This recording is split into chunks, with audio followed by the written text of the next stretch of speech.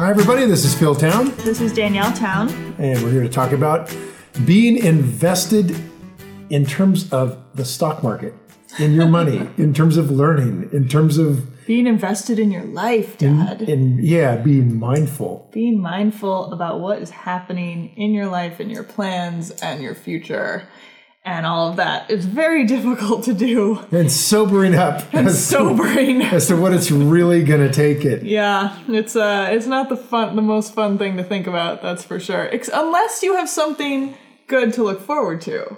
Like, people always say things like, oh, change is hard, but nobody ever says anything about change if it's something you wanted to have happen. People only talk about change if it's something that you didn't want to have happen.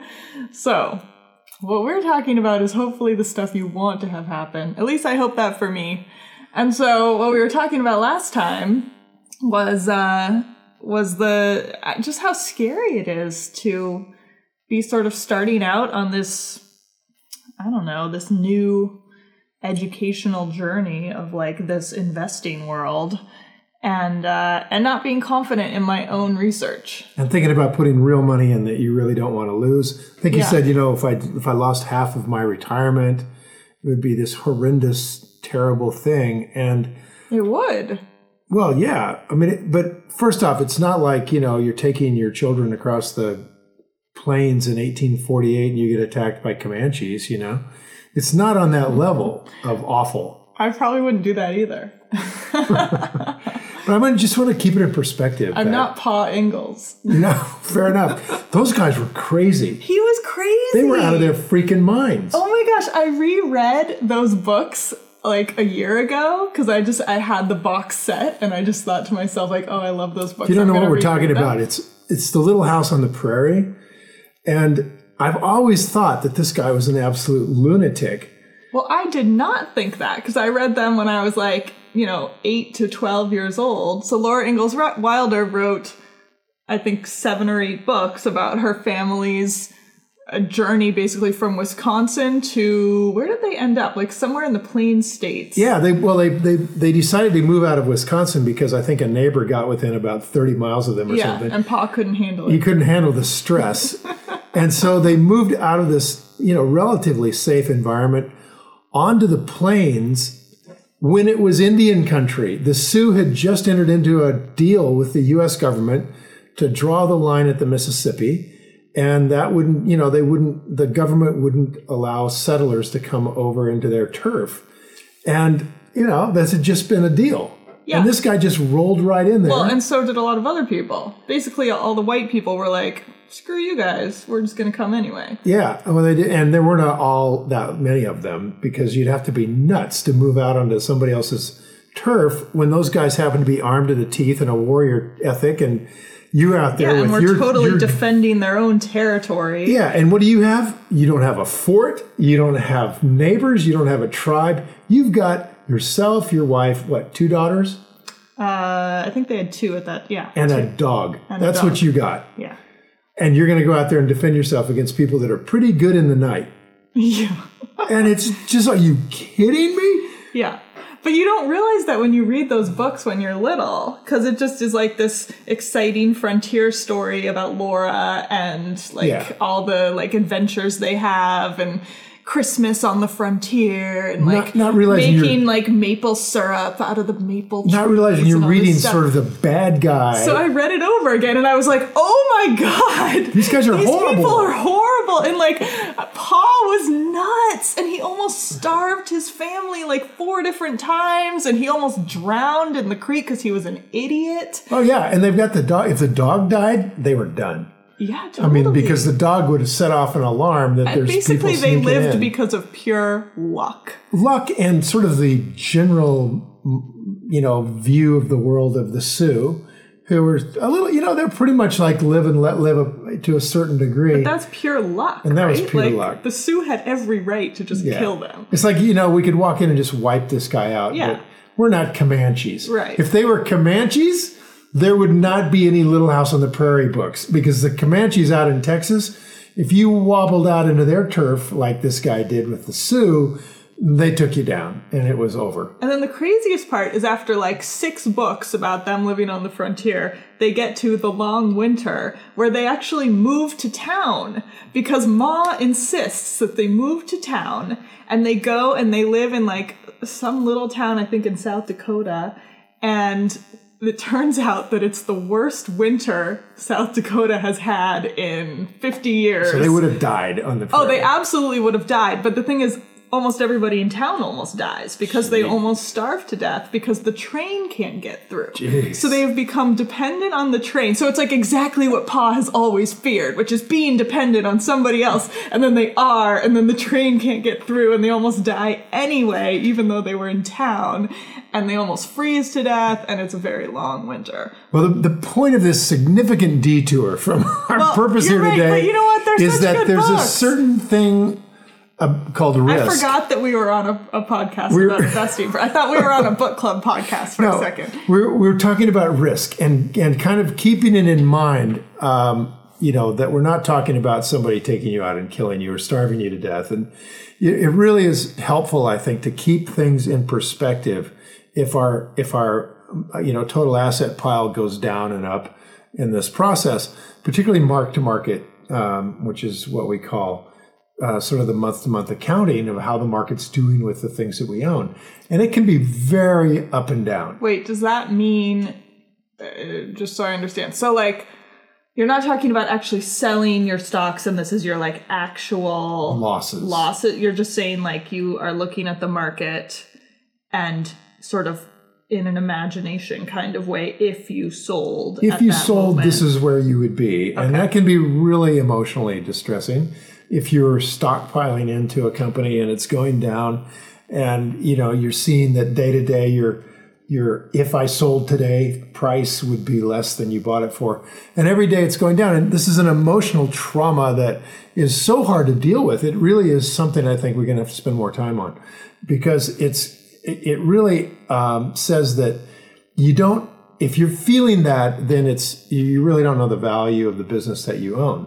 Because if the value is going down, you've got plenty to be worried about. If the price is going down, you don't necessarily have anything to be worried about.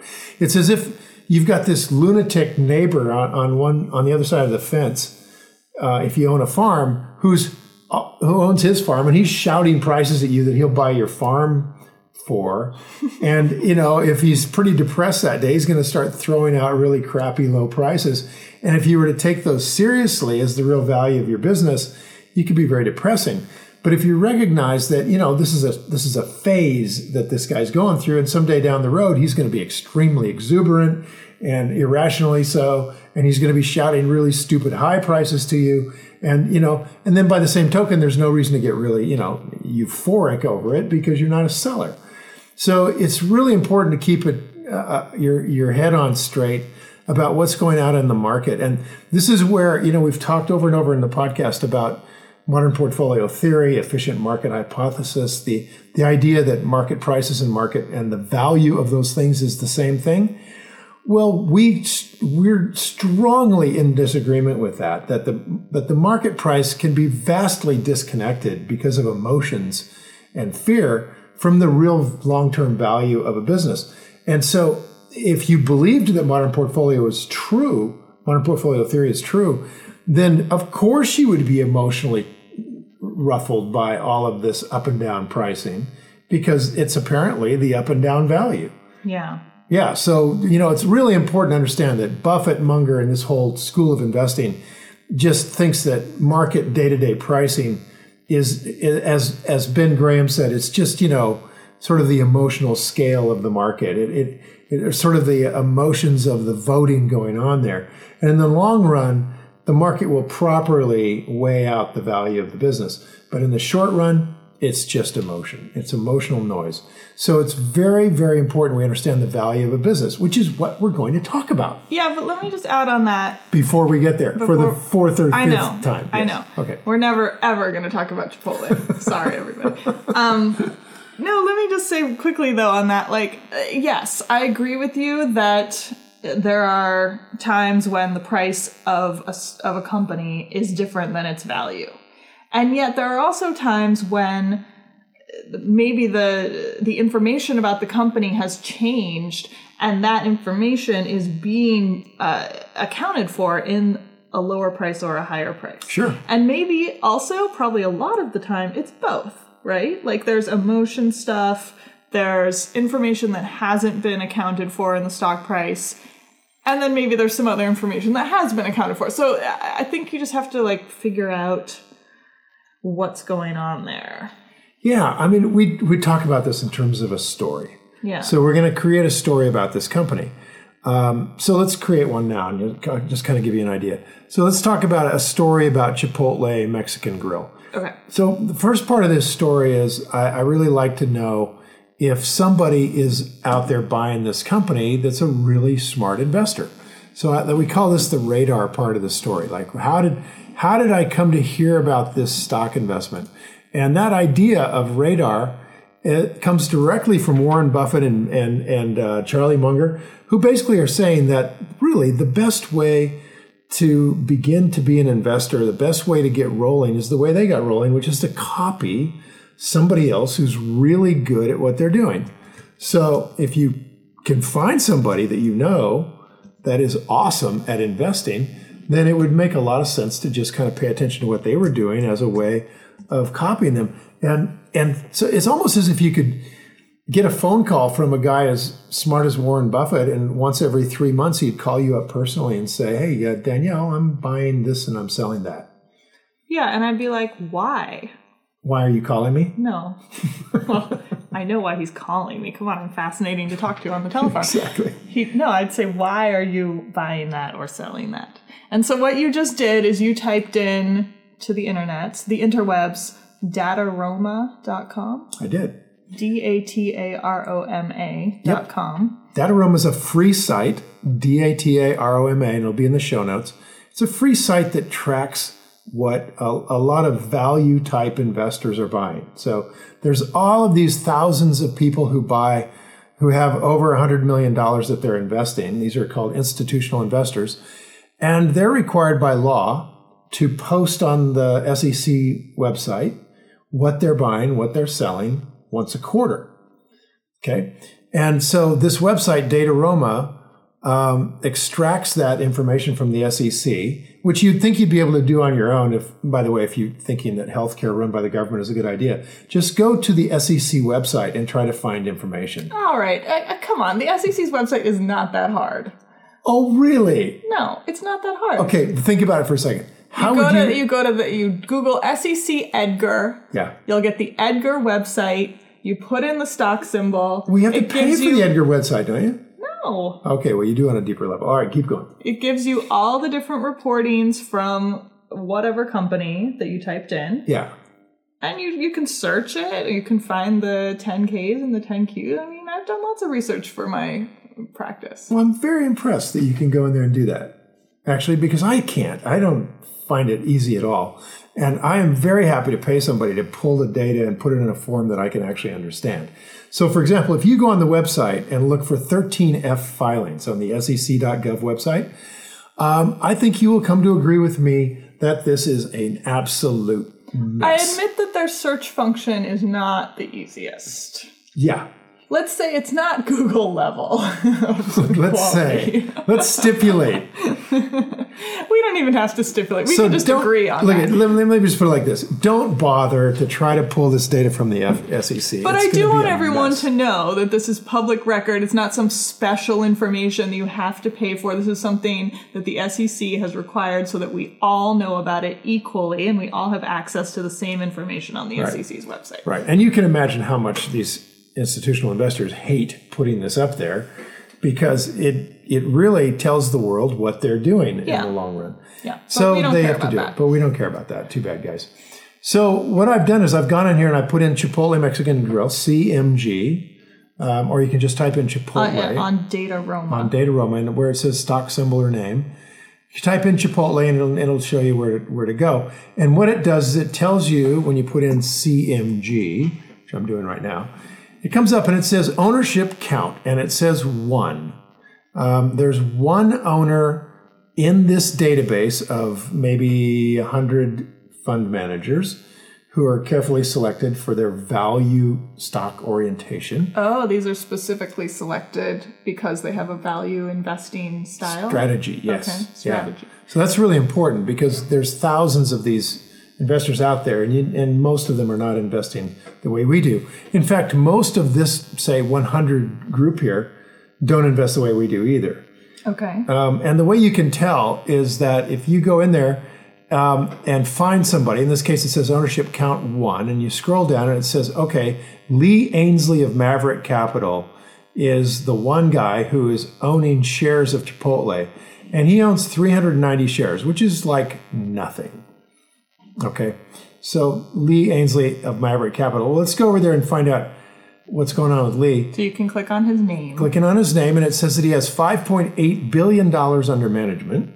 Okay, so $5.8 billion as of September 30th. So that's the last time he reported. So a new reporting date's coming up because we're now in February.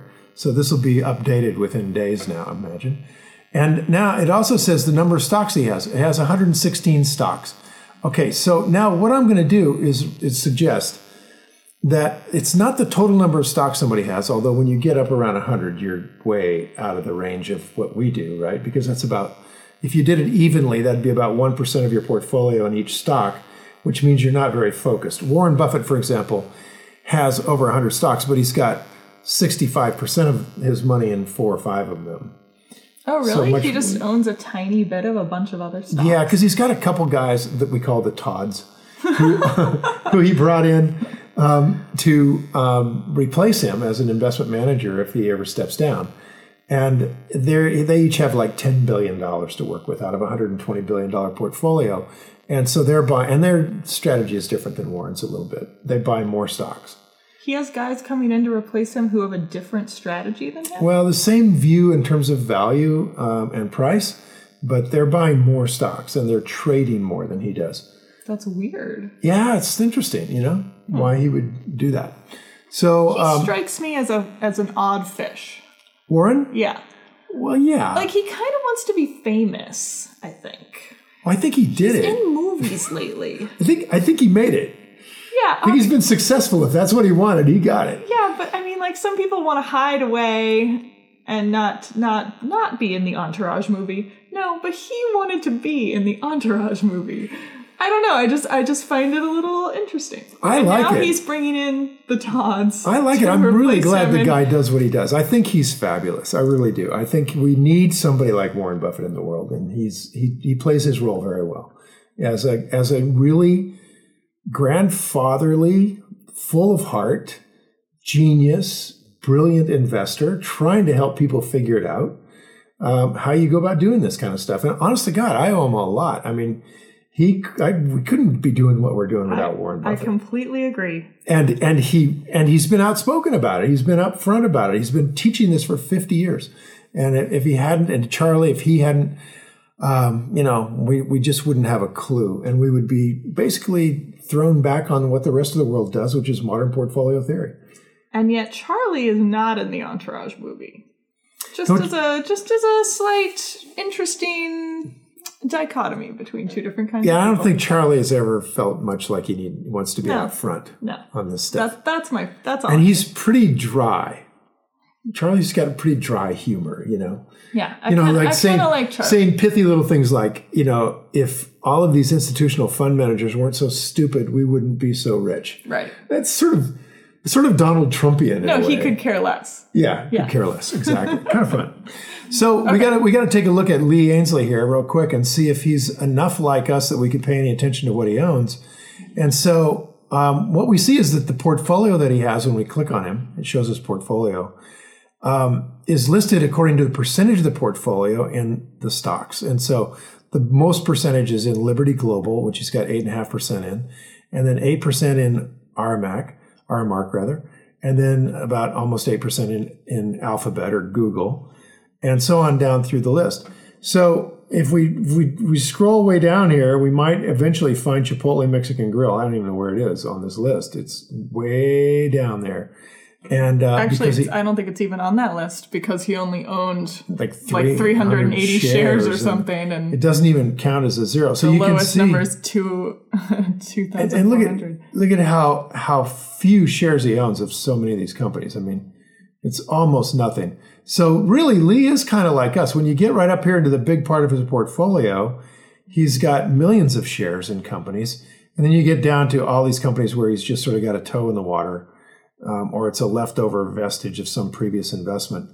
And somewhere in that low end, almost nothing, he's got companies like Lululemon, Chipotle Mexican Grill, American Express, and so he put a toe in the water. He has $720,000 or $720 is where he was buying it, and he's stopped buying it. It's going down like a brick.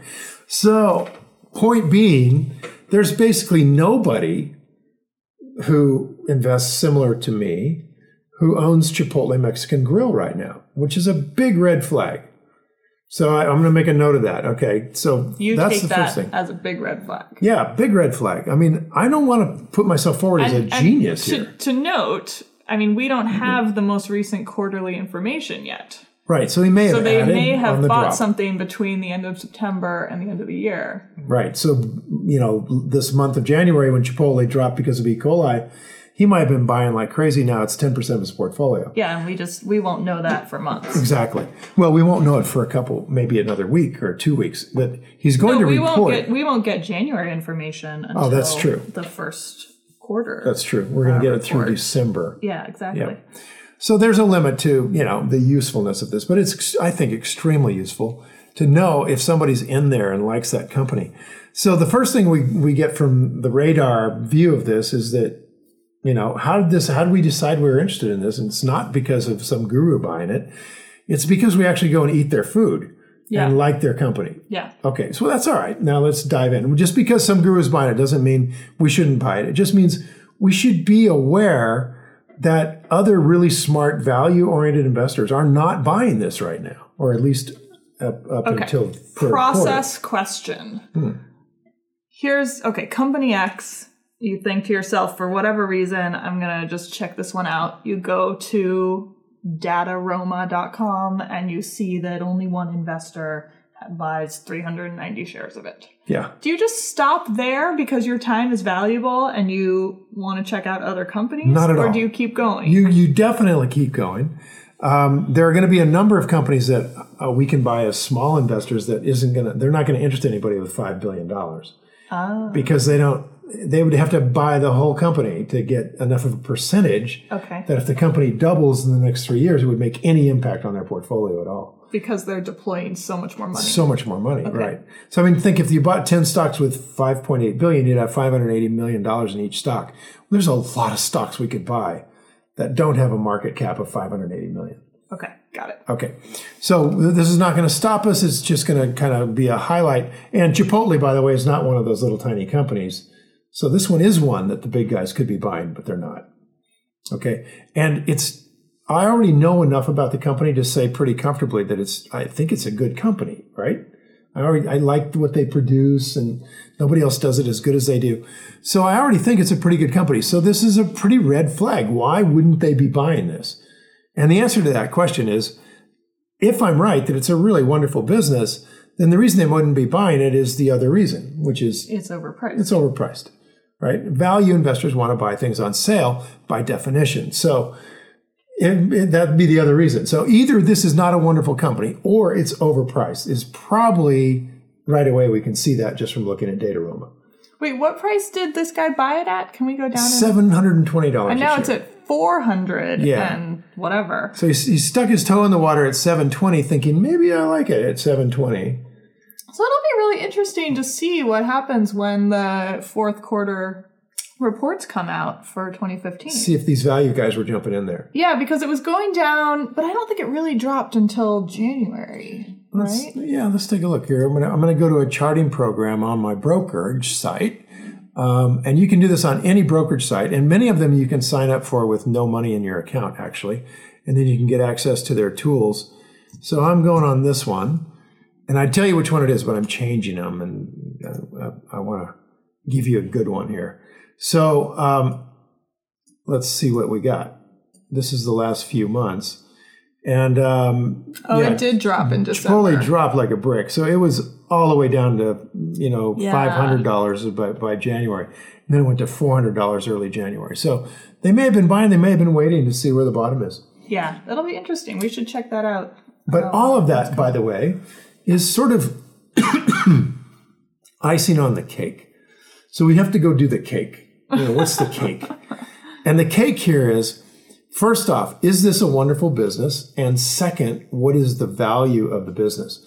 And we've talked about this before, but you really can't figure out what the value of a business is unless it's a wonderful business. Because by definition, wonderful businesses will have the consistency and predictability for the future that would allow you to roughly figure out what the overall cash flow is going to be from it. And from that, we can figure out what to pay for it. So a business that does not have consistent numbers, is this what you're saying? Well, that will have consistent numbers in the future. If looking out the back window of the car at the historical numbers was enough for us to make really good money investing, then as Warren Buffett said, all librarians would be rich. In other words, just reading about it isn't going to do it, and about the numbers isn't going to do it. So while we would like it to have really great historical, predictable, consistent numbers, that doesn't exclude it from the future having those things. So makes it harder to figure out. A company that is not wonderful is not one that we can value? Is that what you just said? That's what I would say, yeah. So by definition, why not? Because number one thing about wonderfulness is what Charlie said is the first thing we have to do, which is be capable of understanding the business. Mm-hmm. If I'm not capable of understanding it, it is by definition, for me, not wonderful. Well, and definitely not something I can value. And definitely not something you can value. So as soon as it goes too hard, then it goes in the too hard box. Okay. And for that reason, it's not. It might be a wonderful business for somebody else, but not for me. By the way, you said something that I thought was interesting about companies that go in the too difficult box, which is you can come back to them later. Sure. I had not really thought of it. I just thought that was a good point. Like, I think of it as like, oh, it's gone and that time is wasted and I'll never get it back. But really, if you're thinking about this as hopefully a lifelong practice of investing, constantly being a student, constantly learning, you can hopefully use that information down the line. I'm almost positive that this would be the one endeavor. Well, I'm sure there's more actually, but this hobby, if you will, if this focus of part of your time is the knowledge is cumulative. And I would say almost all of it is cumulative. You almost can't waste time because even if you're studying something you don't understand, that's knowledge that you don't understand it. That's true. That's awareness. That's awareness. That you don't understand. And the next thing that comes rolling in that looks something like that, you don't have to spend any time on it. So that's a benefit to you. It just goes in the too hard box. And then as your knowledge increases, like you want to start really narrow and really focused, as we were talking about at the end of last podcast, and stay away from what we don't know, and focus maybe immediately on what you're already a customer for, what you're already spending money in, what's already a passion of yours. What are you doing in your life all day long? And it's almost impossible for you to be functioning in this modern world and not be buying stuff from public companies that you could explore. So you've chosen to buy that product for a reason. You've been discriminating. You've been deciding. And if there's no reason why you're buying Tide over whatever some other soap is, then you know that. I don't care. Just give me some soapy thing, right? Or if you drive into a gas station and you don't even bother to look at what's on the sign. It's just, what's the price?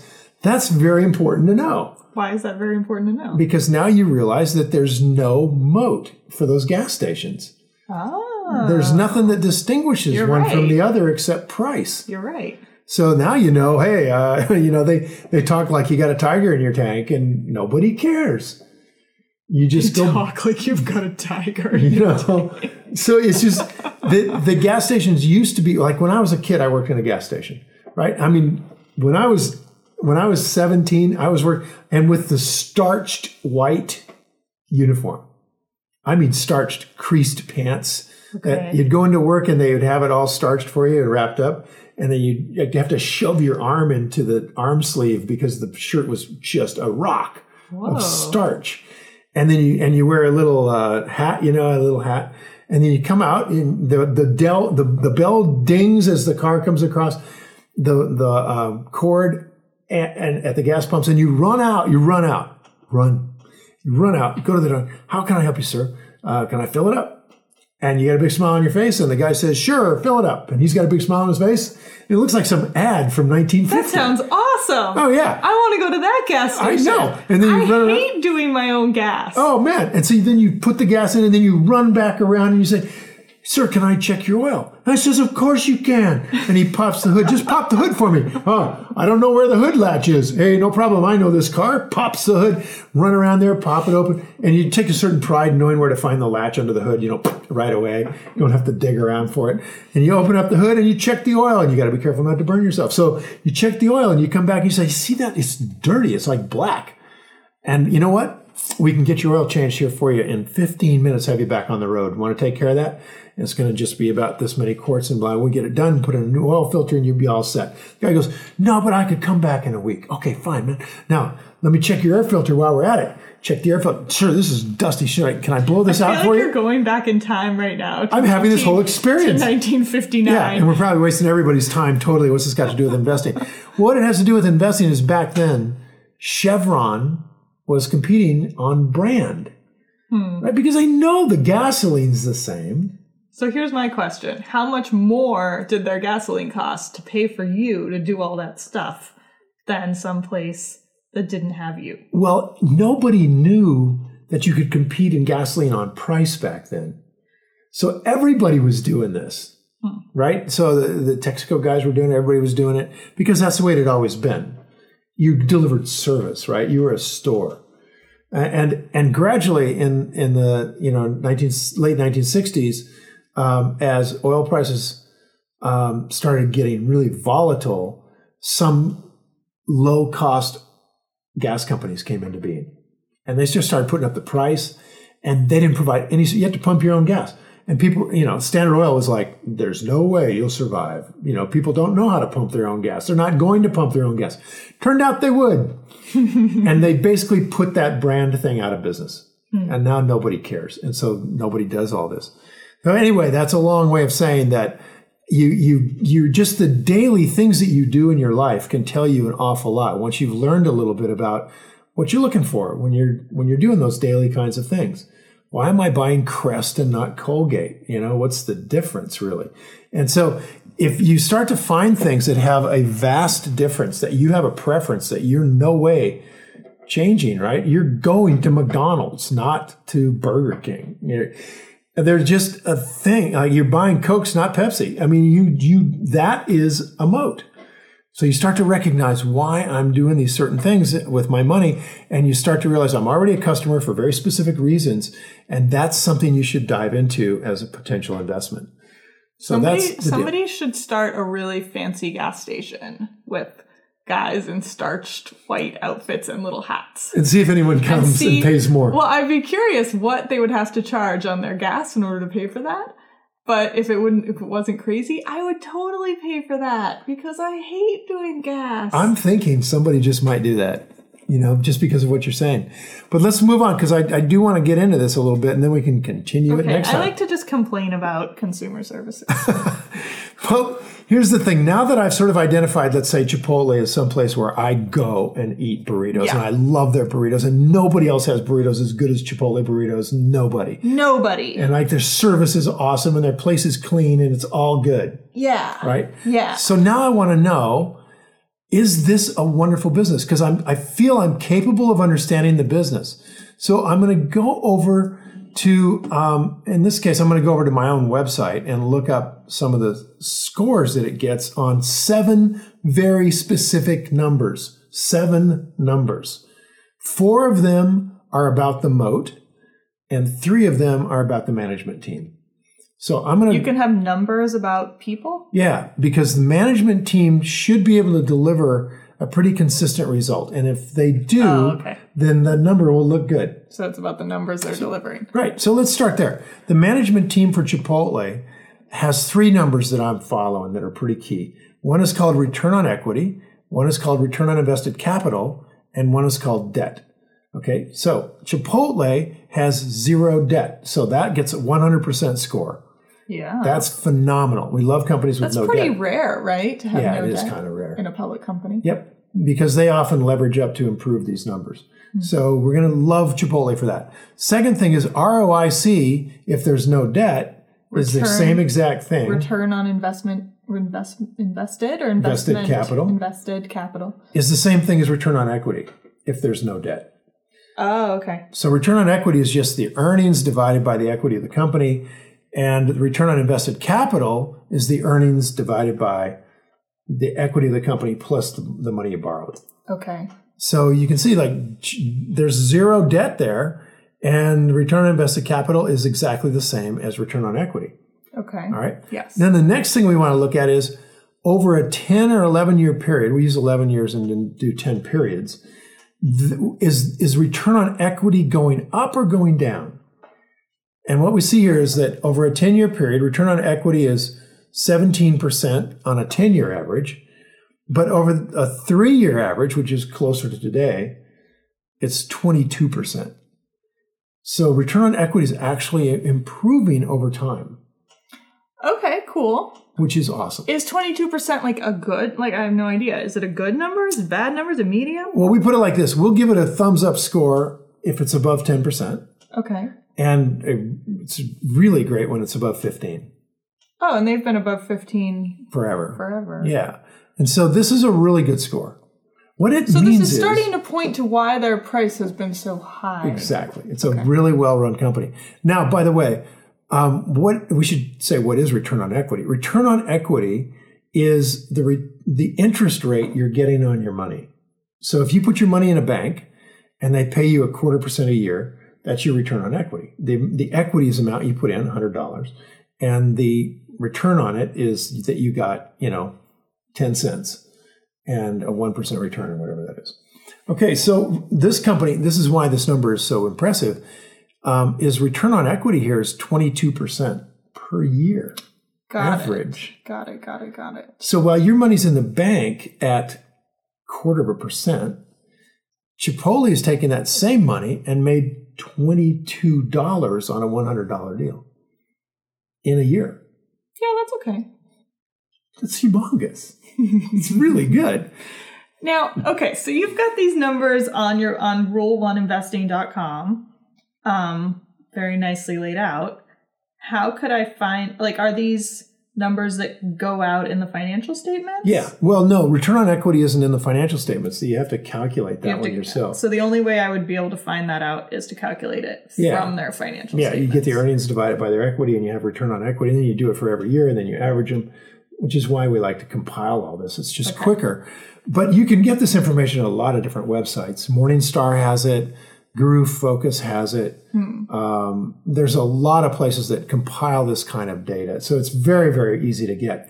And return on equity and return on invested capital are very common numbers. Very common numbers. Okay. You can I go just to want people to know that they can find it other places. You can go to your broker. Like if you go over to TD Ameritrade and look up a company, there'll be a menu item that says, here's where you can find the financials. Okay. And it'll show you historical financials. So this is not secret stuff. Good. Okay. Okay, so that's a huge thing Chipotle's got. And then so those are the first three numbers, and we know every one of them is a 100 because that's like the score that your website has given to it. Yep. That's the website we've given to it. And then the four numbers that we look at for Moat. So we know management gets a big score. Moat numbers are all growth rates. Okay. And we've talked about these in the early days. We talked about book value per share plus dividends. What's the growth of that? What's the growth of earnings? What's the growth of operating cash? What's the growth of sales? And so we take those numbers, the growth rates, and then look at those over time. And what we see when we look at Chipotle here is that they have phenomenal growth rates that are staying really high over a long period of time. Over a 10-year average, the lowest one is sales growth rate, which is 22%. And it's managing to stay that way or better over 7 years, 5 years, 3 years, last year. It's just continuing this huge, wonderful rate of growth. Now, growth is slowing down a little bit because they bumped into stuff in 2015, right? But in general, this company's got an enormous growth rate. So those we're going to dig into more of this next time. But just to give you an idea really quickly of where we're going, those growth rates are what I'm going to use now. If I don't know anything else about the company, I'm not looking out the front window of the car yet. I'm looking out the back window at the road and I'm saying, okay, what's the speed limit here? And the speed limit here is, what's the worst one up there? The worst number in that whole pile of numbers is like 19%. Okay. So I'm going to say, this is probably a company where I could see historically the growth has been about 20% or better of earnings. And I am going to use that in figuring out quickly whether this company is kind of on sale or not. So I see a lot of consistency there. And I see that I've got numbers that range all the way to 50% on that pile, and we're going to get into this more with detail. I just want to show you really quickly what I'm going to do with that. Well, let's do that next time, because I think that's like figuring out the value to me is a very big subject. So you want me to just stop right there? Yeah, let's stop there, and let's move on to that next time, because I don't want to do it quickly, because it's just, frankly, I'm just going to get confused. Okay, fair enough. But I do want to say about what you just said, again, you said it all really quickly. So all right, let's take it back again. You said something about how all these numbers are really good because they're all above 20%. There's one that I see, and again, I'm looking on the Rule 1 toolbox numbers here. So this is something you have to, sign up for, and I think you probably have to pay for it. But I don't know. Do you have to pay for it? We can get you on there for free for a little while. Okay. So anyway. There's an 18.7% under 3 years, and it's on the, what line is that? The operating cash flow growth. Right. So for some reason you said that was the number you were going to go with. Yeah. Is that because you're being conservative? Well, I got to tell you, let's dive into that next time. Okay. Because really there's a big barrel to open up right there. Yeah, that's so we need to kind of dive into that. Okay. But let's just say that, you can't pick a growth rate for a company by looking out the back window of the car. And that's what I was doing. Okay. You can't do that. And what I was going to do is just do You're a saying quick looking windage. at past performance does not predict future performance? Exactly. Looking at the past road doesn't say that there's not a big curve coming at you. Yep. Right? Yep. So you can't do that, what I was just about to do, to get at a value. So it's probably good we're stopping me right here. And I'll dive into this next time about how you would take the historical numbers and come up with something to work with. Because what we don't want to do is spend a lot of time digging into companies that are just never going to be on sale. Right? And Chipotle is a great example of that, because it just isn't going to be on sale. But we don't, it might be on sale right now. You don't know that. Well, let's take a quick look. I'm going to take a quick look. But we did this already, like a month ago or something, where we looked at the numbers and you said, oh, it's still not on sale. And you thought, I think it was worth maybe $250 or something like that. Well, if we were to take a 20% growth rate and just plug it in and say, let's just run our standard calculation, which we haven't talked much about, it would tell us the company's worth about $700 a share. If it can grow forever at 20% a year, which it cannot. Yeah. You said that because you said that McDonald's has, I don't know, X number has, let's say 1,000 stores, which is not right, obviously, but let's say they have 1,000. You said Chipotle, I think, has like 200. Yeah, McDonald's has like 40,000. Chipotle is like never 2,000. going to be McDonald's. So yeah. The ratio of 1,000 to 200 means that Chipotle is probably already. So in the real world, it can't grow quite this fast. But let's just for the fun of it, let's say what are the analysts saying? And here's where it gets crazy and makes me nuts: is the analysts, the professionals, are saying it's going to grow at 21% for the next 5 years. Okay, and they might be right, but that doesn't mean we should buy it with a long-term view that it's 21% per year for the next 5 years. If they're right, and let's just say that's what Mr. Market is using as an indication of what this is worth, then Mr. Market would say it's worth about $1,100 a share, if they're right, if it can keep growing like this. In which case, it's on sale right now, big time, and you should run out and buy it. But we're going to dive into that a little bit and understand that you cannot just do that. You will get burned by Mr. Market. Yeah, you've gone way too fast for me. Okay, so let's wrap it up. We're going to come back to this next week. I feel like Chipotle is the company we will never get away from. It's okay. I just keep hoping it goes down. In 20 years, we'll be talking about Chipotle. If we keep talking about it long enough, it might go to 200, but probably not. So let's come back on this, and we're going to dive in next week in detail. Get ready to take notes. I promise not to talk about Little House on the Prairie. Yep, we won't waste any more time about this. But come on, that was fascinating. Everybody should go read Little House on the Prairie. And there's a point there too. And that is, keep in mind that risking our capital in the stock market is, number one, not as dangerous as it probably looks, and number two, is less dangerous if you know what you're doing, and number three, if you take some losses here and there, chances are you can make it up if you're doing it right. I will take your point that it is less dangerous than death. That is a true fact. Oh my gosh, we're going to have to go back and talk about the Patel family some more. All right, so until next time, it's time to go play. All right. See ya. Bye. Hey, thanks for listening to Invested, the Rule 1 podcast. If you like this episode, you can always get our show notes and more details and links to the resources we discussed at investedpodcast.com. Also, as long as you're online, head on over to investedpodcast.com/workshop for details on an upcoming 3-day live workshop that I'm hosting.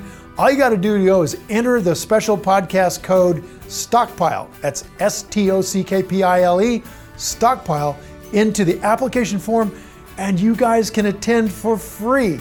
So everything discussed on this show is either my opinion or it's Danielle's opinion, and it is not to be taken as investment advice because I am not your investment advisor, nor have I considered your personal situation as your fiduciary. This podcast is for your entertainment and education only, and I really do hope you've enjoyed it. So until next week, it's time to go play. See ya.